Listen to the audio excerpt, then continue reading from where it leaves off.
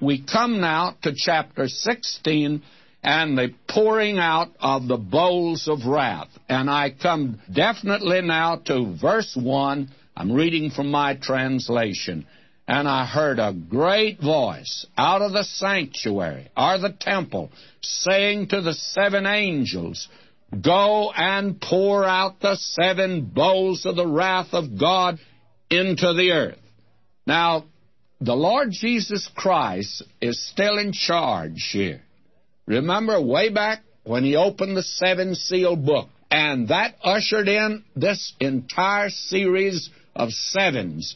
And He's not through. He is in command to the end of this book, friends. He is the one who's marching to victory. He is the one that the power and the glory and the majesty belong to Him. And this is His judgment upon a Christ-rejecting world.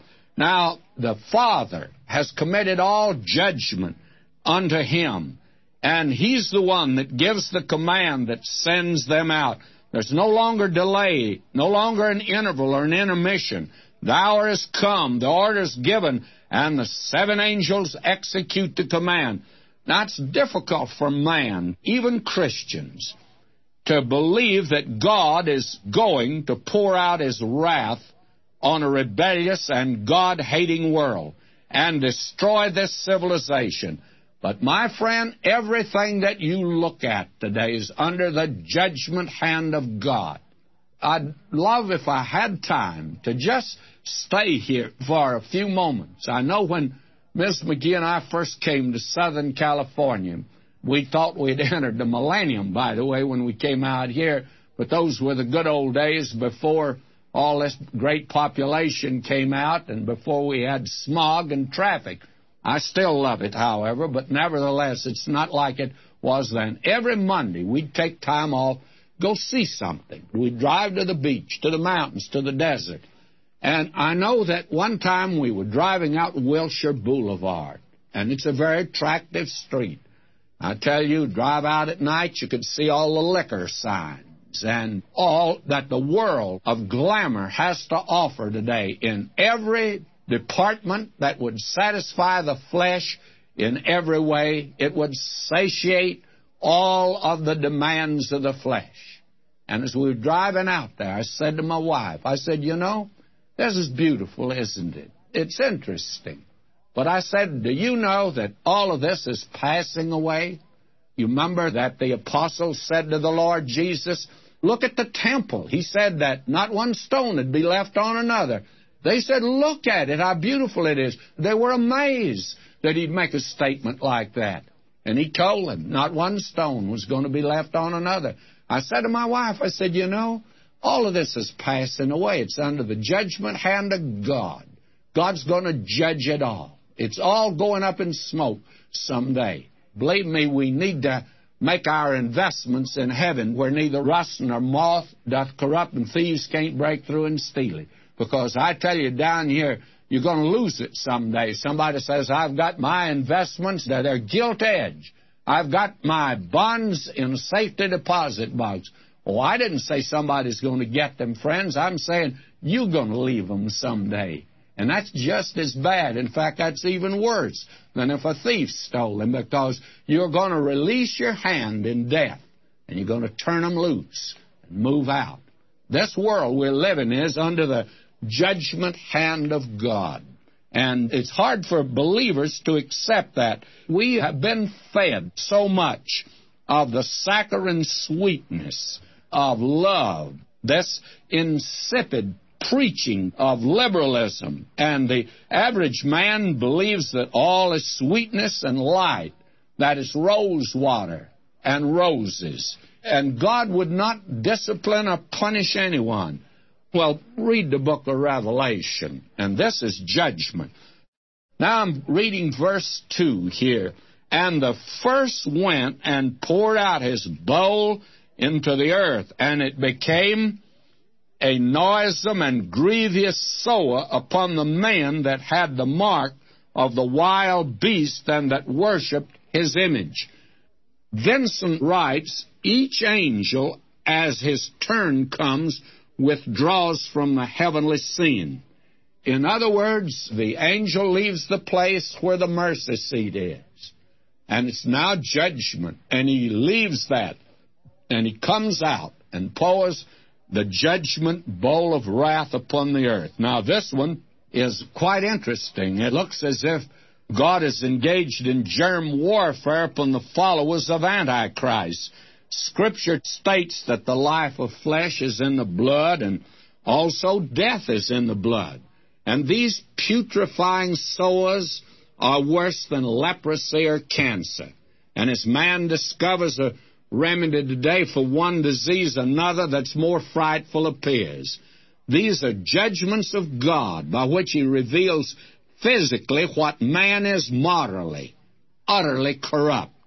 And this compares to the sixth plague in Egypt and is the same type of sower, a boil. It's interesting to note that Moses predicted judgment that was coming upon Israel someday just like this.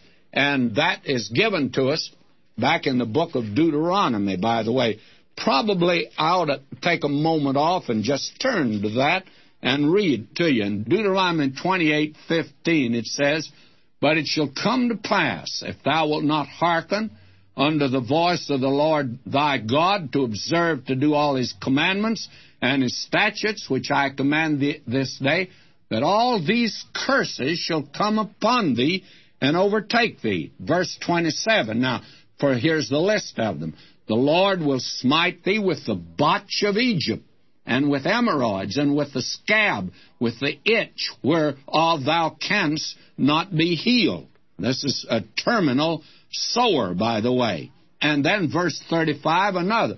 "The Lord shall smite thee in the knees and in the legs, with a sore botch that cannot be healed from the sole of the foot to the top of the head." And Moses predicted that. Now, this is for those who receive the mark of the beast. Now, those that didn't, they're in a bad way also. We've already seen that. They can't buy nor sell. And the old bromide today, a man must eat, and he'll do anything for that. If a man has a family that's starving and he can't work and he can't buy, therefore, and he can't beg, nobody will give to him, and he has several starving little children, you know, I'm not going to blame him if he breaks into a market and gets something for them, because his little children have got to eat. That is a strong drive that man has. He must eat. And therefore, that awful thing that's put upon man, unless he has the mark of the beast. But those that have the mark of the beast are not going to have it so easy, because at the end of the Great Tribulation, God will judge them with this. And this is a judgment of God. And may I just add this, I have always interpreted the cancer that I had as a judgment from God. I still do it today, that I feel that's what it was. And the fact God healed me is the fact that God forgave me and has given me my greatest ministry since then. So I am rejoicing in that. But this doesn't cause these people to turn to God. Now let me read verse 3 here, the second bowl.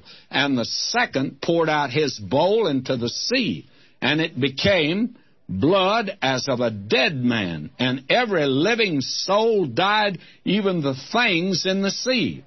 Now, this plague is more severe than the second trumpet. I told you we've come out of the worst of all.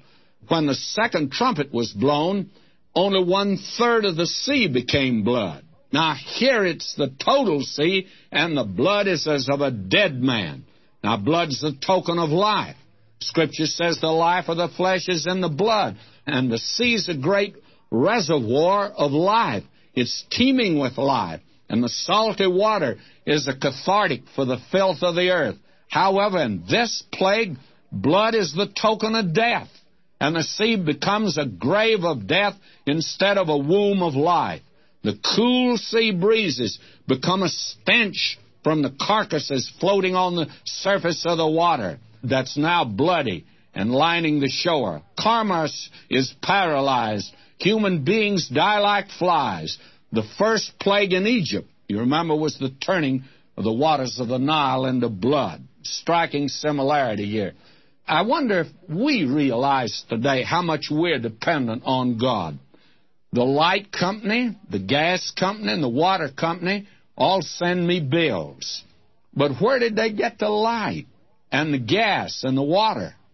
Well, it's quite obvious that they had something to do in getting it to us. But God is the one who created light and the gas and the water also. But has God ever sent you a bill for sunshine, for the water you drink and the air you breathe? Have you paid Him? And He's not sent His bill, and you'd not be able to pay it if He did.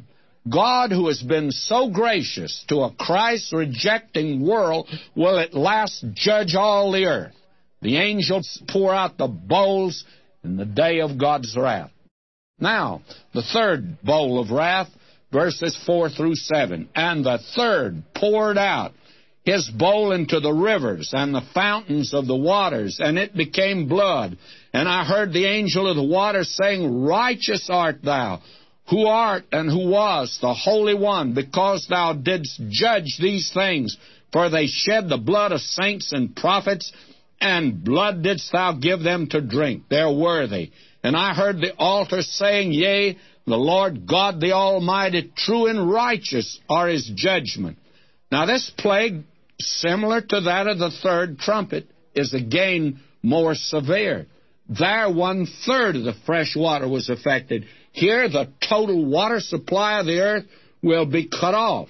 This means destruction of human life on an unparalleled plane. The angel of the waters, well, he's an angel who's superintendent of God's water department.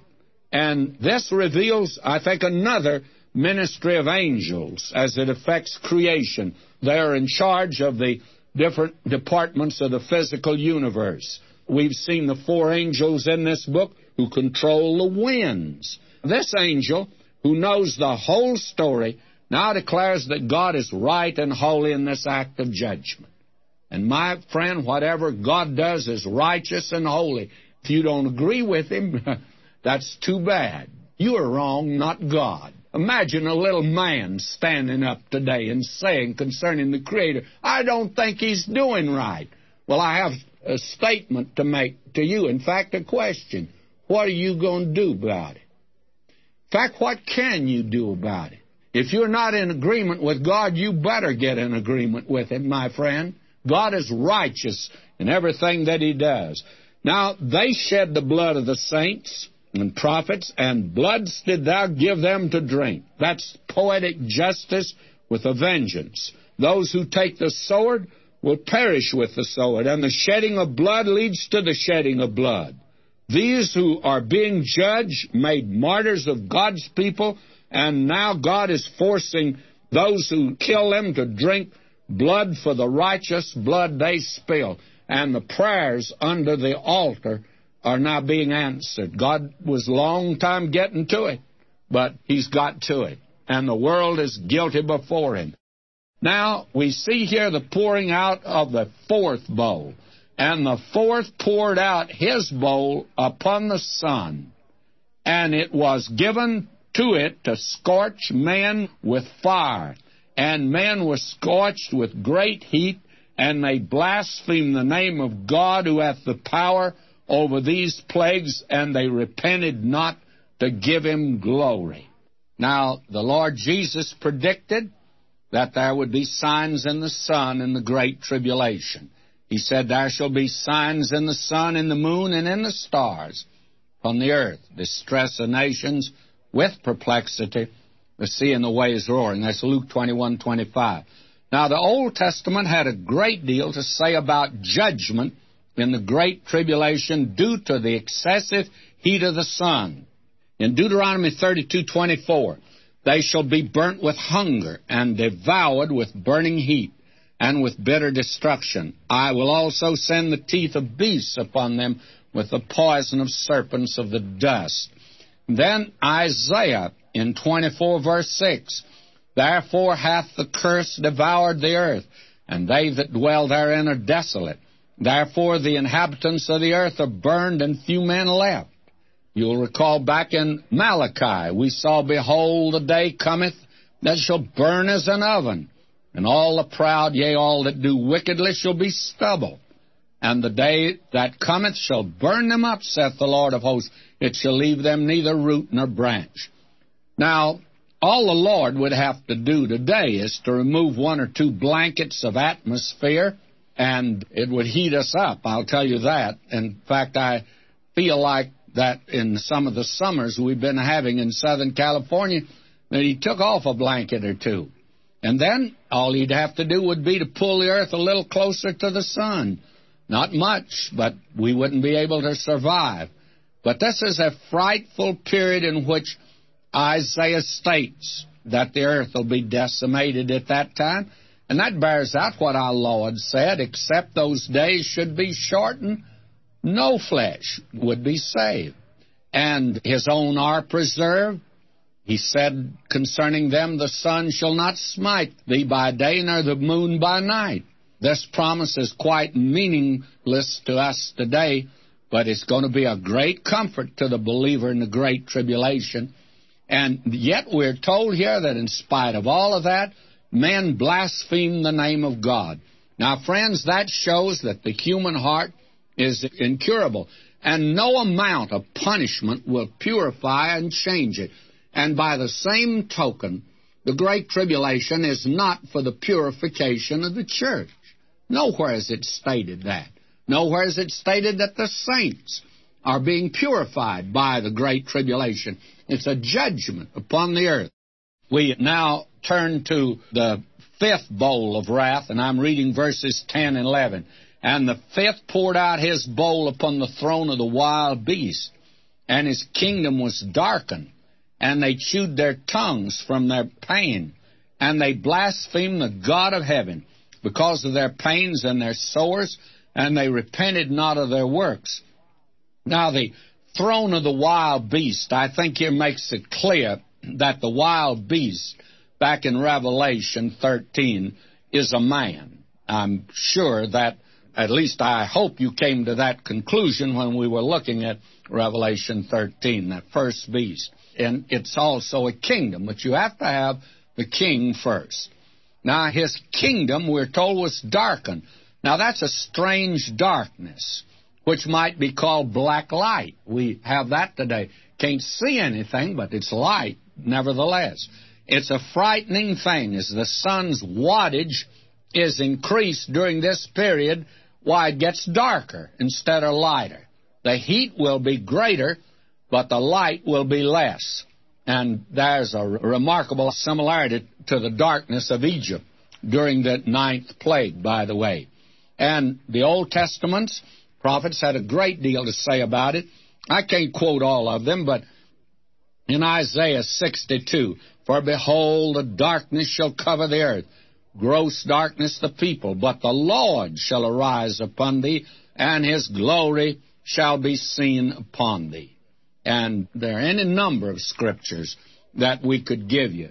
In Joel, we saw that, by the way. Blow ye the trumpet in Zion, and sound an alarm in my holy mountain. Let all the inhabitants of the land travel, for the day of the Lord cometh. It is nigh at hand, a day of darkness and of gloominess, a day of clouds and a thick darkness. And this is a picture. Nahum mentioned it. Amos mentioned it. Zephaniah mentioned it. And this now, John is merely saying this is where it fits into the program of God in the Great Tribulation period. Now, our Lord confirmed it.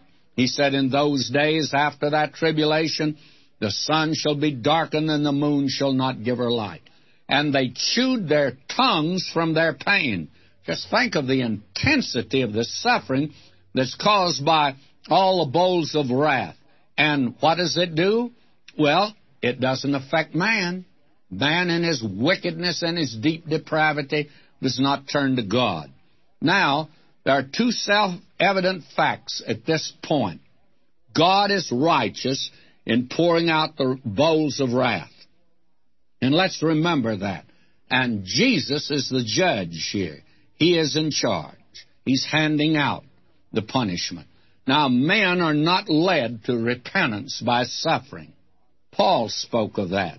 Or despisest thou the riches of his goodness and forbearance, and long-suffering, not knowing that the goodness of God leadeth thee to repentance. But after thy hardness and impenitent heart, treasurest up unto thyself wrath against the day of wrath, and revelation of the righteous judgment of God. And here it is. It doesn't change man. Now we have the pouring out of the sixth bowl here, and will you notice it? And the sixth poured out his bowl upon the great river. The river Euphrates, the water was dried up, that the way might be made ready for the kings that come from the sun rising. Now the Euphrates is called the great river, and just as the Mediterranean Sea in the Bible is called the Great Sea. And the prominence of the Euphrates River in the Word of God should not be overlooked. It was first mentioned in Genesis 2. It's designated over 25 times in the Bible. And in this verse that we have just read, it is seen in connection with the sixth plague. It was prominent in the first state of man on the earth, so it's featured in his last state, that of the Great Tribulation. It was the cradle of man's civilization. And obviously it's going to be the grave of man's civilization. It was a border between east and west, flowing 1,800 miles, over half of it navigable. It's wide and deep, which makes it difficult for an army to pass over it. Abraham was called a Hebrew, and some interpret that as meaning he came from the other side of the Euphrates. It was the eastern border of the land that God promised to Abraham. That's the border. He says in Joshua 1:4, from the wilderness and this Lebanon, even unto the great river, the river Euphrates.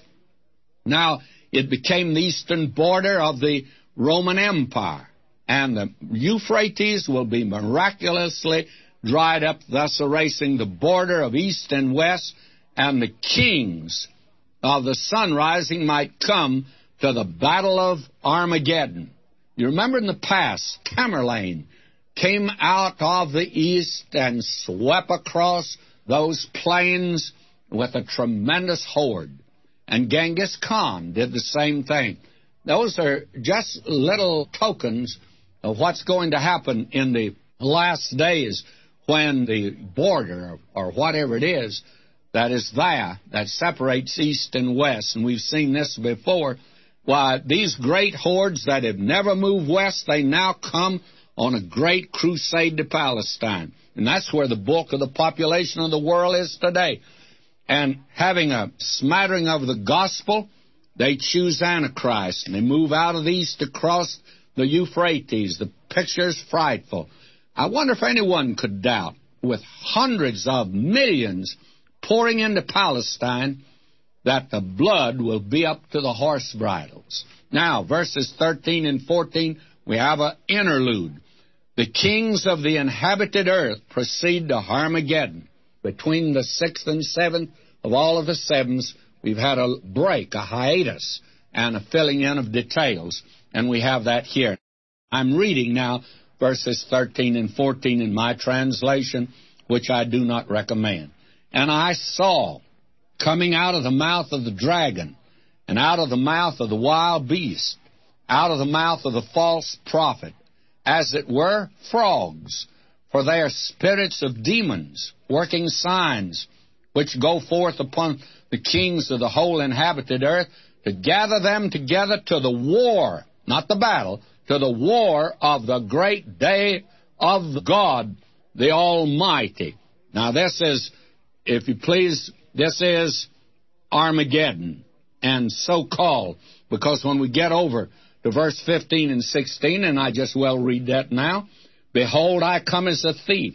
Blessed is he that watcheth, and keepeth his garments, lest he walk naked. They see his shame. And he gathered them together in a place which is called in Hebrew Armageddon. All right? Between the sixth and seventh bowl of wrath here is this interlude. And that's been the program that John has followed. The book of Revelation divides itself, you see, if you pay attention to the divisions. Now, the seven performers being the one exception, of course, and they had to bring in the interlude. It was there at the end. Now, this brings us to Armageddon, which is not a single battle, but a war called Armageddon. It's triggered, I believe, by the coming of Russia down from the north sometime around the middle of the tribulation period. The campaign extends the length of Palestine to the valley of Jehoshaphat and the mountains of Edom. It will continue for approximately 3.5 years. It will be concluded by the coming of the Lord Jesus Christ from heaven to establish His kingdom. The Son of Righteousness will rise with healing in His wings then. Now we are introduced here to the trinity of hell: Satan, Antichrist, and the false prophet. They act in unison in forcing the nations of the world to march against Israel in an attempt to destroy God's purposes on this earth. You see that God had promised Abraham and those after him. He gave certain promises. He made certain covenants with these people, and those covenants are going to stand just like John 3:16 stands for us today. Now, I want to say this, and I want to say it carefully and kindly, and it's this: that there is a system of theology today that passes as conservative. And it takes the position that God is through with the nation Israel. All of those covenants, they are negated. All of those covenants are canceled out. God doesn't intend to make good on them at all. God is through with Israel. And all of those promises are taken, and there are literally hundreds of them in the Old Testament, and they're spiritualized. And arbitrarily they do this, with no scriptural grounds for it whatsoever. Now, Origen, in the early church, one of the few that was way out in left field of the church fathers, he was one of the very few, came from North Africa, and he started this method of spiritualizing instead of literalizing Scripture. And we need to remember that we're dealing with that which is literal. And this is the purpose of Satan, friends, to destroy God's covenants with Israel and not make them good. And that's the reason he moves in here, bringing the whole world against this little nation. And that's what will happen in the Great Tribulation period. And may I say this now very carefully. I believe that this viewpoint, although right now accepted by a great many, will, as eschatology, the study of prophecies, develop, will become a heresy in the church. You mark my words on that. I may not be around to see it, but just remember, McGee said that way ahead of time. And I believe that. Now we've come here to Armageddon. This is a tremendous scene, as we have seen. And I want to just say a word about several things here. It speaks of the frogs. Well, are they literal or not? Well, they were literal in Egypt, and they could be here, but I'm willing to accept them as a symbol. And they say, wait a minute, I thought you didn't accept anything a symbol unless it is said it is, or you have reason to believe. Well, it says, as it were, frogs. Doesn't say they're frogs, as it were. And I think John's always very careful to give us an accurate picture of it, you see. And I think a very definite and dramatic picture has been given to us in a very vivid manner by Dr. Seiss. He says they're spirits, they're unclean spirits, they're demon spirits. They're sent forth into activity by the dragon trinity. They are the elect angels to awaken the world to the attempt to abolish God from the earth. They are frog-like in that they come forth out of the pestiferous quagmires of the universe, do their work amid the nations with their noisy demonstrations till they set all the kings and armies of the whole earth in enthusiastic commotion for the final crushing out of the Lamb and all his powers. May I say to you that we've seen today that the news media can become a propaganda agent to carry out the purpose of men that are in the background. They can just brainwash us, brainwash the public. And that's exactly what this trinity of evil are going to do. They'll have the nations of the world marching against Israel. Now, the Lord Jesus is the only one can stop this. Their help does not come from the north or the south or the east or west. That's where their trouble's coming from. Their Lord comes from the Lord, the maker of heaven and earth. And listen to him now. He says, verse 15, Behold, I come as a thief. Now, he never comes as a thief to the church. He says to the church in 1 Thessalonians 5:4, But ye, brethren, are not in darkness, that day should overtake you as a thief. He doesn't come as a thief to the church. Thief is not somebody you welcome, looking for that blessed hope and the glorious appearing of our great God and Savior. Well, my friend, the church welcomes him. You don't put a sign on your door when you go off on a visit and say, Mr. Thief, I've left the back door open. Go around. Silver's in the third shelf. Just help yourself. You never welcome a thief. You lock him out. He comes as a thief. And we saw at the beginning of Revelation, the whole earth will mourn because of him. They don't want him to come. They would like to shut him out from coming to this earth. And he speaks here of those that keep their garments. And what garment is that? Well, Edersheim sheds light on this phrase by explaining that the captain of the temple made his rounds during the night to see if the guards were awake and alert. If any was found asleep, he was either beaten or his garments set on fire. And you talk about the first streaker, it was at the temple that got his shirt caught on fire. He took off, I want to tell you, friends, and he was a streaker. He says here, be sure you don't lose your shirt in that day. Be sure that you're clothed with the righteousness of Christ. And Armageddon is a war, and I do want to emphasize that.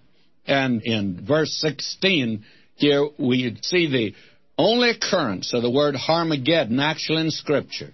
And I would like to give you a description of it. I've been there several times, to the little mound in the valley of Esdraelon. Actually, one of the most fertile valleys I've ever seen. I guess it is the most fertile valley in the world today. And in that has come Nebuchadnezzar and Assyria, and Napoleon Bonaparte came there. Gentiles have been there. Saracens have been there. Christian crusaders, anti-Christian Frenchmen, Egyptians, Persians, Druzes, Turks, and Arabs, and what have you. They've all been there. That's the picture given to us here. We have here the pouring out now of the seventh bowl of the wrath of God, and I'm glad to get them all poured out. Verses 17 and 18, and it says, And the seventh poured out his bowl upon the air, and a great voice came out of the temple from the throne, saying, It is done. And there were lightnings, and voices, and thunders, and there was a great earthquake, such as was not, since there were men upon the earth, so great an earthquake, so mighty. Now, this is the last series of 7 judgments before the coming of Christ, and this is the 7th and last of the last 7. In other words, we're right at the end of the Great Tribulation here, and the only one at this point that could deliver these people and set up a righteous kingdom on this earth and bring peace to the world is the Lord Jesus Christ. And so they do not look to the north, east, south, or west, but my help cometh from the Lord, the maker of heaven and earth. Now, that is the picture here. And we find out that he pours out upon the air, it says. In other words, this is space, and no geographical location is given. The Lord Jesus controls space also. And the temple has been mentioned again and again and again. And it's mentioned here. We're identified with the people now, and that's Israel. Whether we like it or not, that nation will go through the Great Tribulation period. 144,000 of them are going to make it. I do not know how many more. I think there'll be another saved company. A great company of Gentiles or sealed. They're going to make it through the Great Tribulation period. And it'd be unfortunate if the church did get in it, because they're not sealed here. These are the only 2 groups sealed. But the church, you see, is not going to be here. Enoch was taken. He was translated because he didn't enter the time of the judgment of the flood. Now, Noah did, and Noah was preserved in the flood. God had 2 ways of saving people in the Great Tribulation period.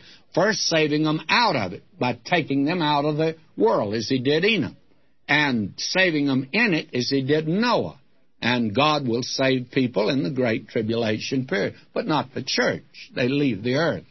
Now, will you notice, a great voice came out of the temple from the throne. Now, that voice is not identified. I personally believe that it's the voice of none other than the Son of God. His message is recorded. It's done. That's the second time we've heard him say it. When he's hanging on the cross, he said, it's finished. It's done. Tetelestai. And now again he says it. When he had wrought out redemption, it's finished. And you can have a finished redemption if you won't. There'll be a judgment, my friend, but it'll be brought to an end. The writer to the Hebrews, therefore, was right in asking the question, how can we escape if we neglect so great a salvation? Now, the Word of God makes it very clear that in the Great Tribulation period, and this is at the end of it, there is to be an earthquake that probably will shake the entire world. And we gather that from verses 19 through 21, and I'll read them. And the great city became divided into three parts, and the cities of the nations fell. And Babylon the Great was remembered before God to give to her the cup of the wine of the indignation of his wrath. And every island fled away, and mountains were not found, and great hail, as it were, a talent weight, comes down out of heaven upon man. And men blaspheme God because of the plague of the hail, for the plague thereof is exceeding great. Now, this concludes the Great Tribulation period, this great earthquake, and it divides the great city, which is Jerusalem, into three parts. And though the center of the earthquake is in Jerusalem, it apparently is not confined there, because the cities of the nations fell. That tells us something of the extent and vast destruction of the earthquake. And Babylon is mentioned specifically again. Was mentioned back in chapter 14, verse 8. And we take it up in the next two chapters, so I'll reserve our comment for those two. And every island fled away. And it reveals that even the islands are shifted from one place to another by the earthquakes. And then the final act of judgment is the hailstorm, and the size of the hailstones a talent weight. Now, the Greek talent was 56 pounds. The Jewish talent was 114 pounds. Well, down in Texas, we used to have hailstones sometimes as big as baseballs, but this beats the Texas story altogether. But the very interesting thing is that we have that at the time of Joshua. You will recall that we're told in Joshua 10:11, it came to pass as they fled from before Israel and were in the going down to Bethron, that the Lord cast down great stones from heaven upon them unto Azekah, and they died.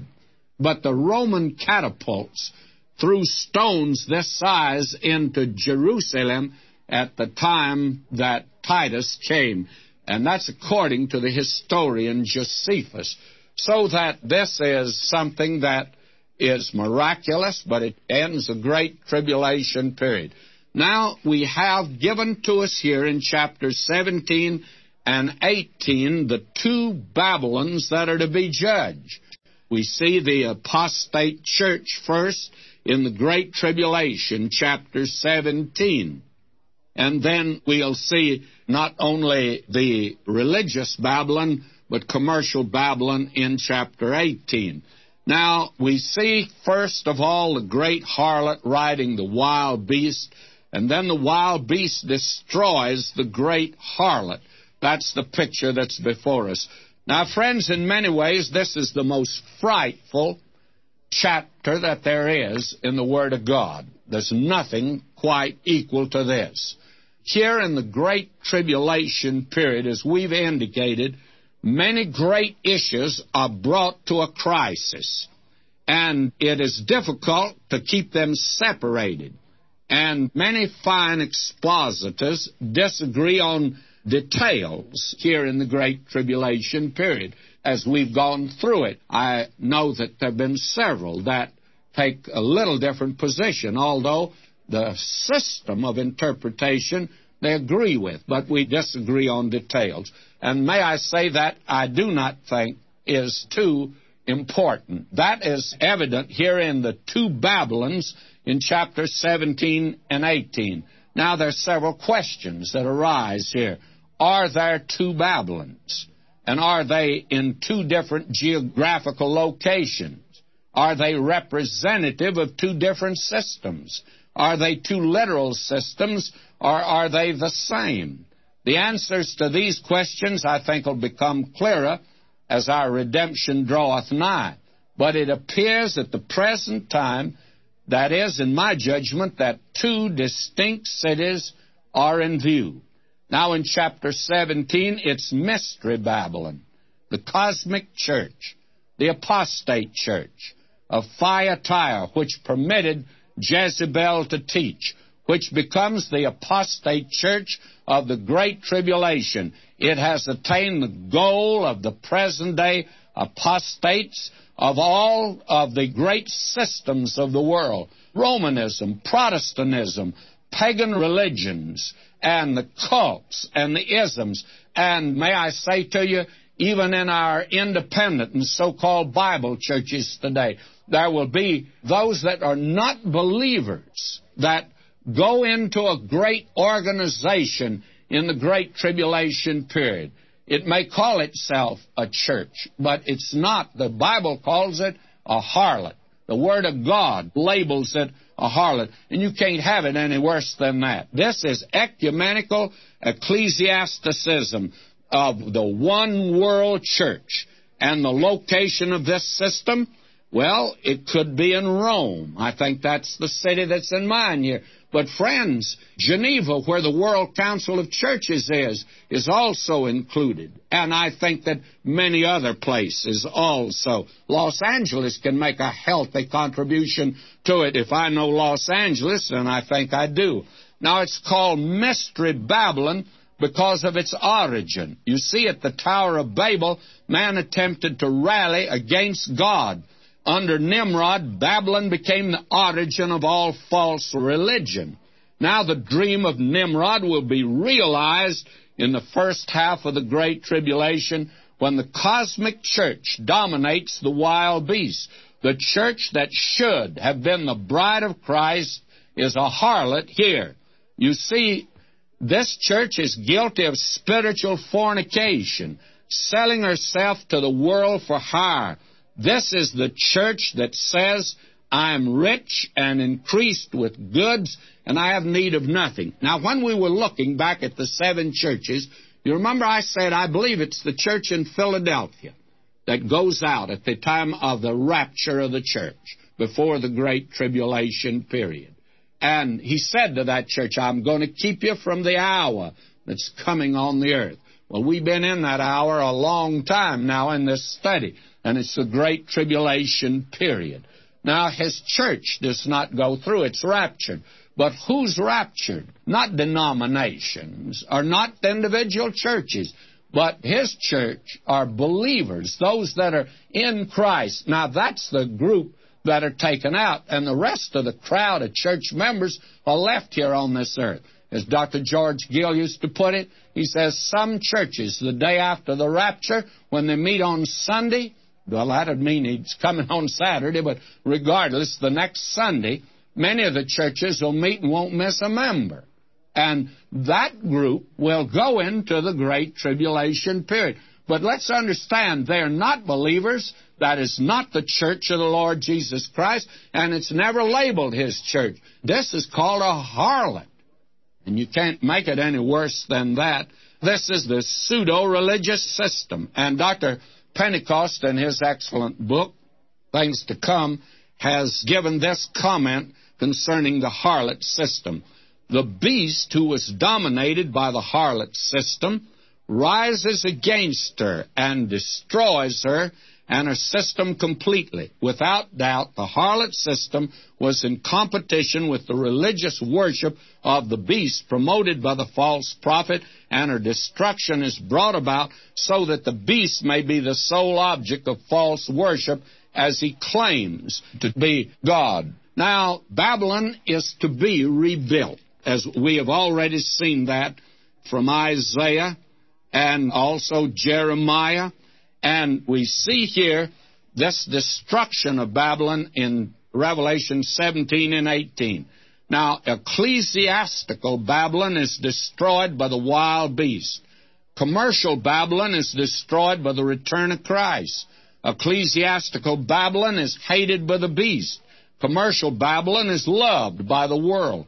Ecclesiastical Babylon is destroyed at the beginning of the last 3.5 years of the Great Tribulation. Commercial Babylon is destroyed at the end of the last 3.5 years of the Great Tribulation. That is, at the very end. Now, Zechariah had something to say about that in the 5th chapter, and I'm not taking time to turn to that.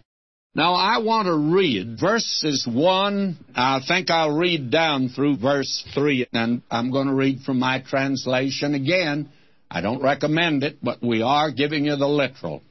And there came one of the 7 angels that had the 7 bowls, and spoke with me, saying, Come hither, I will show thee the judgment of the great harlot that sitteth upon many waters, with whom the kings of the earth committed fornication, and they that dwell in the earth were made drunken with the wine of her fornication. And he carried me away in the spirit into a wilderness, and I saw a woman sitting upon a scarlet-colored wild beast, full of names of blasphemy, having 7 heads and 10 horns. Now, as we come here to this great harlot riding the wild beast, and it's frightful. That beast, by the way, is the Roman Empire that will be brought back together again by Antichrist, and I think with the assistance of a false church. That is a system that will be made up, I think, of folk from all groups. To try to label this one group, I think, has been a mistake on the part of some in the past. Now, this is the great harlot, and I do not have words to describe how frightful this picture is here. Now, the church of Thyatira only permitted Jezebel to teach, but the apostate church of the Great Tribulation is a harlot more frightful than was Jezebel. And it is a church that's made up of church members who are not believers, are of the body of Christ, and this is the group that enters the Great Tribulation. Now we're told certain things about her, that she sitteth upon many waters. Now that means great masses of people and nations. It will control pretty well the world.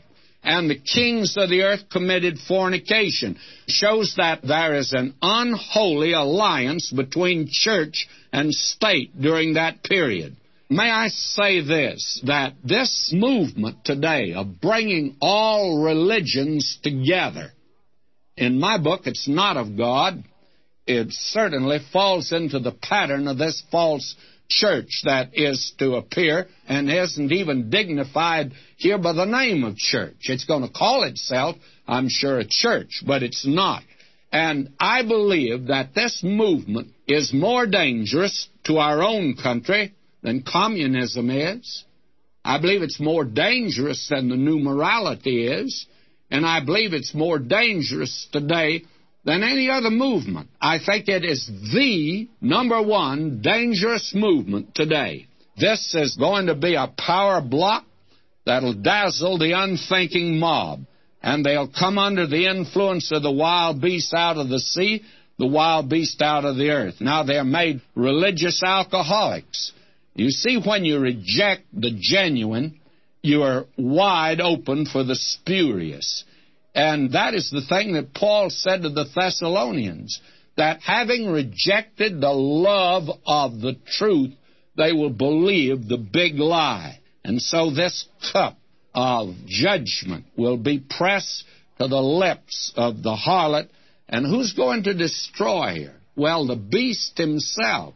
You see, the Antichrist and the false prophet, they don't want her around because Antichrist wants to be worshipped, and he doesn't want competition. And this church will at least talk about God, although they don't believe in it. And this is the picture that's given to us. And he carried me away in the Spirit into a wilderness, and I saw a woman sitting upon a scarlet-colored wild beast, full of names of blasphemy, having 7 heads and 10 horns. Now, he tells us here that he was carried away in the Spirit into a wilderness. And I think that we need to notice that there are 2 factors here that we haven't seen before. Into a wilderness. Now, remember that John was on the Isle of Patmos in the Spirit for the vision of the glorified Christ and his message to the churches. And at that time, John was caught up to heaven. From then on, the scene shifts from heaven to earth. However, here we are told again that John was in the Spirit. Did he need a fresh anointing of the Spirit for this vision? I rather think so. Is the wilderness literal? Well, remember, this chapter is a vision where symbols are used. Now, around both Babylon and Rome, there is a literal wilderness, which is a matter of recorded history. Babylon was to become a wilderness, and in this connection, you could read Isaiah 47:48, Jeremiah 50:51. Now, outside of Rome is the wilderness, and it's called the Campania. We believe that the wilderness mentioned in this verse is literal, but also that it's a sign of the chaotic condition of the world brought about by the religious confusion of Babylon. Now, John saw a woman sitting upon a scarlet-colored beast, and this is frightful and frightening. The wild beast has been identified as Antichrist and the empire over which he rules, the restored Roman Empire. Now, the woman is identified for us here in verse 18. The woman is a city, and the city is Rome, the religious capital of the world. Probably we should pick that up. For God hath put it into their hearts to fulfill his will, and to agree and give their kingdom unto the beast, until the words of God shall be fulfilled. And the woman which thou sawest is that great city which reigneth over the kings of the earth. So that we can identify her. It is religious Rome, which has inherited all of the religions of the world at that time. You see, all of them, because the true believers out of Romanism, and there are many real believers there, the real believers today that are in liberal churches, and there are many, by the way. I've discovered that through this radio program. And there are believers today in some very weird systems. I'm convinced of that. Now, they'll all be raptured, and that leaves a church that's totally apostate. Not the bride of Christ, but it's called a harlot here, and full of the names of blasphemy. And that will show how far religion has departed from the living Christ. And it's clothed in purple and scarlet. And purple was the predominant color of Roman imperialism. Every senator and knight wore a purple stripe as a badge, and scarlet is the color that was also used. And gilded with gold shows the beauty of the outward display. But like the Pharisees, it is within full of dead men's bones and of all uncleanness. And the precious stone and pearls are pretty cold, though they may be genuine and are a sordid imitation of genuine, heartfelt religion. The Lord Jesus said to the Pharisees, "Woe unto you, scribes and Pharisees, hypocrites, for ye make clean the outside of the cup and the platter, but within they're full of extortion and excess. And a golden cup full of abominations is the religious intoxication of the anti-church." Now, not Antichrist, but anti-church, and a pseudo-religion, counterfeit Christianity, a fake and false gospel, and a sham and spurious system. This is the cup which makes the world drunk. Babylon hath been a golden cup in the Lord's hand, that made all the earth drunken. The nations have drunken of her wine, therefore the nations are mad. That's Jeremiah 51:7. And upon her forehead is a name written. And this is startling. Mystery. Babylon the Great. I'm going to have to reserve to next time that. But I want you to know that there's something revealed here that reveals that this one world church is not going to really be a one world church. I want to read verses 4 through 5. I'm reading this section in my translation. And the woman was clothed in purple and scarlet, and gilded with gold and precious stone and pearls, having in her hand a golden cup full of abominations, even the unclean things of her fornication, and upon her forehead a name written, Mystery, Babylon the Great, the mother of the harlots and of the abominations of the earth. Now, as we come back here to this, there are several things that we would like to say here. John saw a woman sitting upon a scarlet-colored beast, and this is a frightful and frightening picture. The wild beast has previously been identified as the Antichrist, ruling over the restored Roman Empire. And the woman, we have already seen, is a city and a religious system. And that city, we believe, is Rome. Babylon, as later on we'll see, is the commercial center. And this is the city that has the 7 hills. Horace wrote, the gods who look with favor on the 7 hills. And Ovid added, but Rome looks around on the whole globe from her 7 mountains, the seat of empire and abode of the gods. And Augustine put it like this, Babylon is a former Rome, and Rome is a later Babylon. Now, in these verses, the city of Rome is assuredly in view. The woman, the harlot, representing a religious system that will be during the first part of the Great Tribulation when the true church is removed from the earth. And this religious system, as the symbol given to us here indicates, dominates and rides the Roman Empire at the beginning of the Great Tribulation period. And certainly Antichrist just doesn't like that.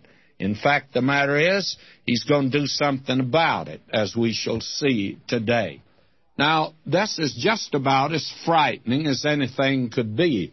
Mystery, Babylon the Great, the mother of harlots and the abominations of the earth. Now, I know that we live in a day of new morality, and that a woman today has the same sexual freedom that a man has. That is, according to the new morality. But I'm a little old-fashioned, and I'm a square, and I still think the Word of God is right.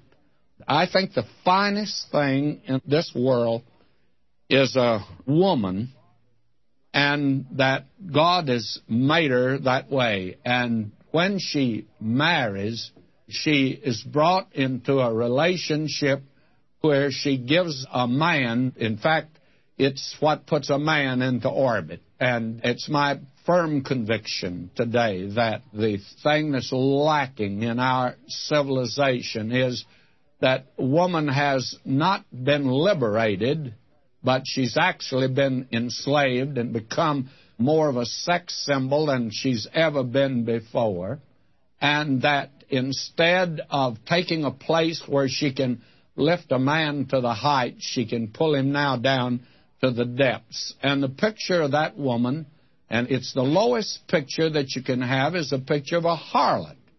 And here is the picture. You may not like it, but this is the picture that's in the Word of God. Now, the true church is a mystery in that it was not revealed in the Old Testament. But the anti-church, or the church of the Great Tribulation, although I hasten to say it's never once called a church in the New Testament. it is called a harlot. That's putting it plain enough. And it's a mystery in that it was not revealed until John wrote Revelation 17. Because the true church left the earth, what happened to the false? What happened to the phonies? What happened to those that were just church members? Well, they entered the Great Tribulation period. And the system went on. The organizational church continued. But it's not called a church, it's a harlot. And it's removed from Christ. And we are told, Paul said, for the mystery of iniquity doth already work. Only he who now hinders will hinder until he be taken out of the way. Now, the anti-church is the antithesis of the true church, which is the virgin bride of Christ. And it is the consummation of the working of the mystery of iniquity.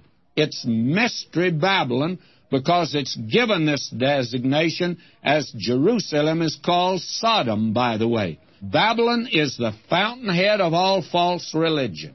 Therefore, she's the mother of the harlots and of the abominations of the earth. I think this is by far Scripture's most expressive and vivid picture of awful and abominable sin. Sex and false religions are related. You can be sure of that. And I believe that many a young person today is really missing it in marriage when a girl doesn't come as a virgin to the marriage the first time, and the man has not kept himself for the marriage. Now, we have here in verses 6 and 7, and I'm going to read them. And maybe before I move into that, I should also say this. Did you notice that this Mystery Babylon is called the mother of harlots? That's interesting. The mother of harlots, not singular. Now, that means that all of this ecumenical church today that is coming together has had a lot of problems. They've, I think, decided now that they can't just water it down and all of them come the same way. That after all, there are psychological differences which they recognize. So each group is going to come into this great world ecumenical movement, but retain some of its peculiarities. Those that want to immerse, they'll immerse. Those that want to sprinkle, they'll sprinkle. And those that like elaborate ritual, they'll keep it. Those that don't want a ritual, they'll not have it. But this is the mother of harlots. There's going to be a whole lot of harlots here, friends. This is going to be a regular brothel that's going to be established in that day. Now will you note verses 6 and 7. And I saw the woman drunken with the blood of the saints and with the blood of the martyrs of Jesus. And when I saw her, I wondered with a great wonder. And this is the first time that John had his mind boggled, by the way. Ours has been boggled before, but this really throws him. And the angel said unto me, Wherefore didst thou wonder? I will tell thee the mystery of the woman, the wild beast that's carrying her, which hath the 7 heads and 10 horns. Now the harlot not only makes others drunk, but she's intoxicated by her acts of persecution.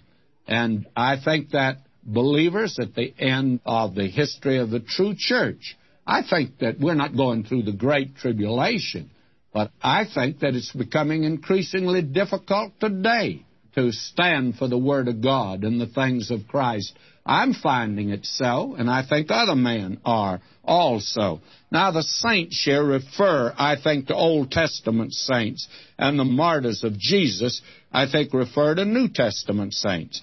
Now, this indicates that Babylon is more than just what most people have said is Rome. It's more than that. It's an amalgam of all religions. All the true believers were caught up at the rapture. Babylon is the residue of what is left. It is a composite church which includes Protestantism, cults, Romanism, the whole lot that were not raptured, you see. Now it is confusion compounded and is the fountainhead of all religious error and idolatry. Babylon in the Old Testament persecuted God's people was the enemy of God. It was Babylon that put the Hebrew children in the fiery furnace before they would not worship the image. Now, John marveled at the harlot because this was something that was new to him.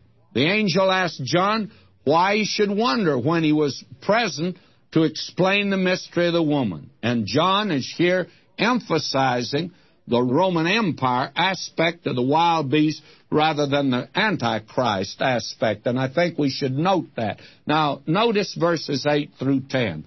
The wild beast which thou sawest was and is not, and is about to come up out of the abyss, and to go into perdition. And those dwelling on the earth shall wonder, whose names are not written upon the book of life from the foundation of the world, when they behold a wild beast, because it was, is not, and shall come, that is, be present. Here is the mind having wisdom. The 7 heads are 7 mountains on which the woman sitteth, and there are 7 kings, the 5 have fallen, the one is, the other is not yet come, and when he cometh, he must continue a little while. Now, the wild beast speaks of the past history of the Roman Empire. The is not here refers to the present condition of the fragmented empire. In other words, the Roman Empire is not dead. It's just fallen apart in the nations of Europe today. Is about to come up out of the abyss, speaks of the reactivation of the Roman Empire by Satan. Now, as we've indicated before, many have attempted that, but have never been able to put it together again. Charlemagne tried it, Napoleon tried it, Hitler tried it, Mussolini tried it, and today the United Nations tried it, but so far it hasn't worked. But the wild beast, the Antichrist, will put it back together again, and you'll have the Roman Empire. Now, it is not refers to the present condition, you see, of the fragmented empire, and is about to come up out of the abyss. That's the reactivation of it. Now, it's going into perdition, speaks of the destruction of the Roman Empire by the coming of Christ. The reappearance of the Roman Empire and its great power will win the admiration of the peoples of the world who are not redeemed. They'll respect and worship the Antichrist for his brilliant coup d'etat. God's saints will have the mind of the Spirit. They'll understand and not be spiritually stupid. John said, but ye have the unction from the Holy One, and you know all things. But the anointing which ye received of him abideth in you, and ye needeth not that any teach you, but is the same anointing teacheth you all things, and is truth, and is no lie. And even as it hath taught you, ye shall abide in him. Now, there are 7 kings. Now, that's taken by some, including Dr. Newell and Govey, who are 2 excellent commentators on Revelation. They say 5 have fallen. Well, Govey gives the following list. Julius Caesar was assassinated. Tiberius was poisoned or smothered. Caligula was assassinated. Claudius poisoned, and Nero committed suicide. That's the 5. The one who is refers to Domitian, who was living in John's day, and he was assassinated. Now, the other that's yet to come refers to Antichrist. Now, other expositors, including Dr. Schofield and Walter Scott, they consider these 7 as the different forms of government through which Rome passed. Kings, consuls, dictators, decemvirs, and military tribunes. And the one that is refers to the 6, or the imperial form of government set up by Julius Caesar, and that which is to come would be the satanic form. Now let's move on here to verses 11 and 14. And the beast that was and is not is himself also an 8th, and is of the 7, and is going into perdition. And the 2 horns that thou sawest are 10 kings who have received no kingdom as yet, but they receive authority as kings with the wild beast for 1 hour. These have one mind, and they give their power and authority unto the beast. These shall war with the Lamb, and the Lamb shall overcome them, for he is Lord of lords and King of kings, and those with him called and chosen. Now, at times, the wild beast signifies generally the Roman Empire, but it signifies also the last or eighth head, that is, the individual emperor who is Antichrist. Now here the Antichrist is designated. He's the little horn of Daniel who puts down 3 horns, that is 3 kings, when he comes to power. Now I'm not taking time, and I wish I could take time to go back to Daniel, but we had that in the 7th chapter of Daniel. And you ought to have my book on Daniel. In that book we go into a great deal of detail. Now, the beast that was refers to the past history of the Roman Empire under the emperors, and it's not refers to the end of imperial Rome with its global empire, which came to an end sometime between the 3rd and 5th century. And he is himself also the 8th, but is of the 7th. Now, that identifies the Antichrist with a return to the imperial form of the restored Roman Empire. He's the little horn of Daniel 7. He's not only one of the 10 horns, but is separate from them. And he is an 8th head in this 7, yet he's one of the 7 since he restores the last form of government to Rome. Now, that will confuse you, I know, but that's exactly what is being said here. The 10 horns are the same as the 10 horns of Daniel, so we are talking about the same thing. Now let me read verses 15 through 18. And he saith to me, the waters which thou sawest, where the harlot sitteth, are peoples, and multitudes, and nations, and tongues. And the 10 horns which thou sawest, and the beast, these shall hate the harlot, and shall make her desolate, and naked, and shall eat her flesh, and shall burn her down with fire. For God did put into their hearts to do his mind, and to come to one mind, and to give their kingdom unto the beast, until the words of God shall be fulfilled. And the woman whom thou sawest is the great city, which hath a kingdom over the kingdoms of the earth. That is a religious system that dominated at first. But the thing is, the harlot is hated by Antichrist and the kings under him. And the waters here are explained to be the many, I think, ethnological groups, as well as the nations of the world. Now, this figure here is in harmony with that used in the Old Testament. You could check that out with Isaiah 8:7, Psalm 18:4. Now, the position of the harlot reveals that she is ruling over them for but a brief time. The 10 horns are 10 kings, and that's told us here, who rule over the different divisions of the Roman Empire. Now, they in turn give over to the beast their kingdom, which solidifies the Roman Empire and enables the beast to lift himself up as a world dictator. Now, for a time, the beast, the Antichrist, is willing to share his place of exaltation with the harlot, since she has also sought to advance his cause while dividing his glory. This he hates. And the 10 kings are one with him in this. The Antichrist not only breaks his covenant with Israel, but he also breaks his relationship with the apostate church. This hatred against the apostate church is so violent that the reaction here is described as the cannibalistic picking of her bones, then burning them with fire. What hatred! And this destroys the false church. This is what happens to the false church. It has no victory. It never comes into the presence of Christ. It is not raptured. It's destroyed by Antichrist. Now, in this, the Antichrist and his 10 allies are fulfilling the Word of God and carrying out his will, as did the Assyrian, as predicted in Isaiah 10, and just as surely as Caesar Augustus did when he signed a tax bill that moved Mary and Joseph down to Bethlehem so Scripture could be fulfilled. Now, by eliminating the apostate church, the way now is cleared for the worship of Antichrist, as advocated by the false prophet. And the woman is further identified as a city, the city of Rome. We're told that in verse 9. Now, this is the frightful but just end of the apostate church. However, it does not improve the situation, but rather it introduces the darkest period for religion in the history of the world, the reign and religion of Antichrist is the darkest hour earth has known. Yet it is an inevitable end of the distrust which began in the Garden of Eden when man didn't believe God. It was given a new impetus at the Tower of Babel when man built a tower against God, a rallying place for those against God.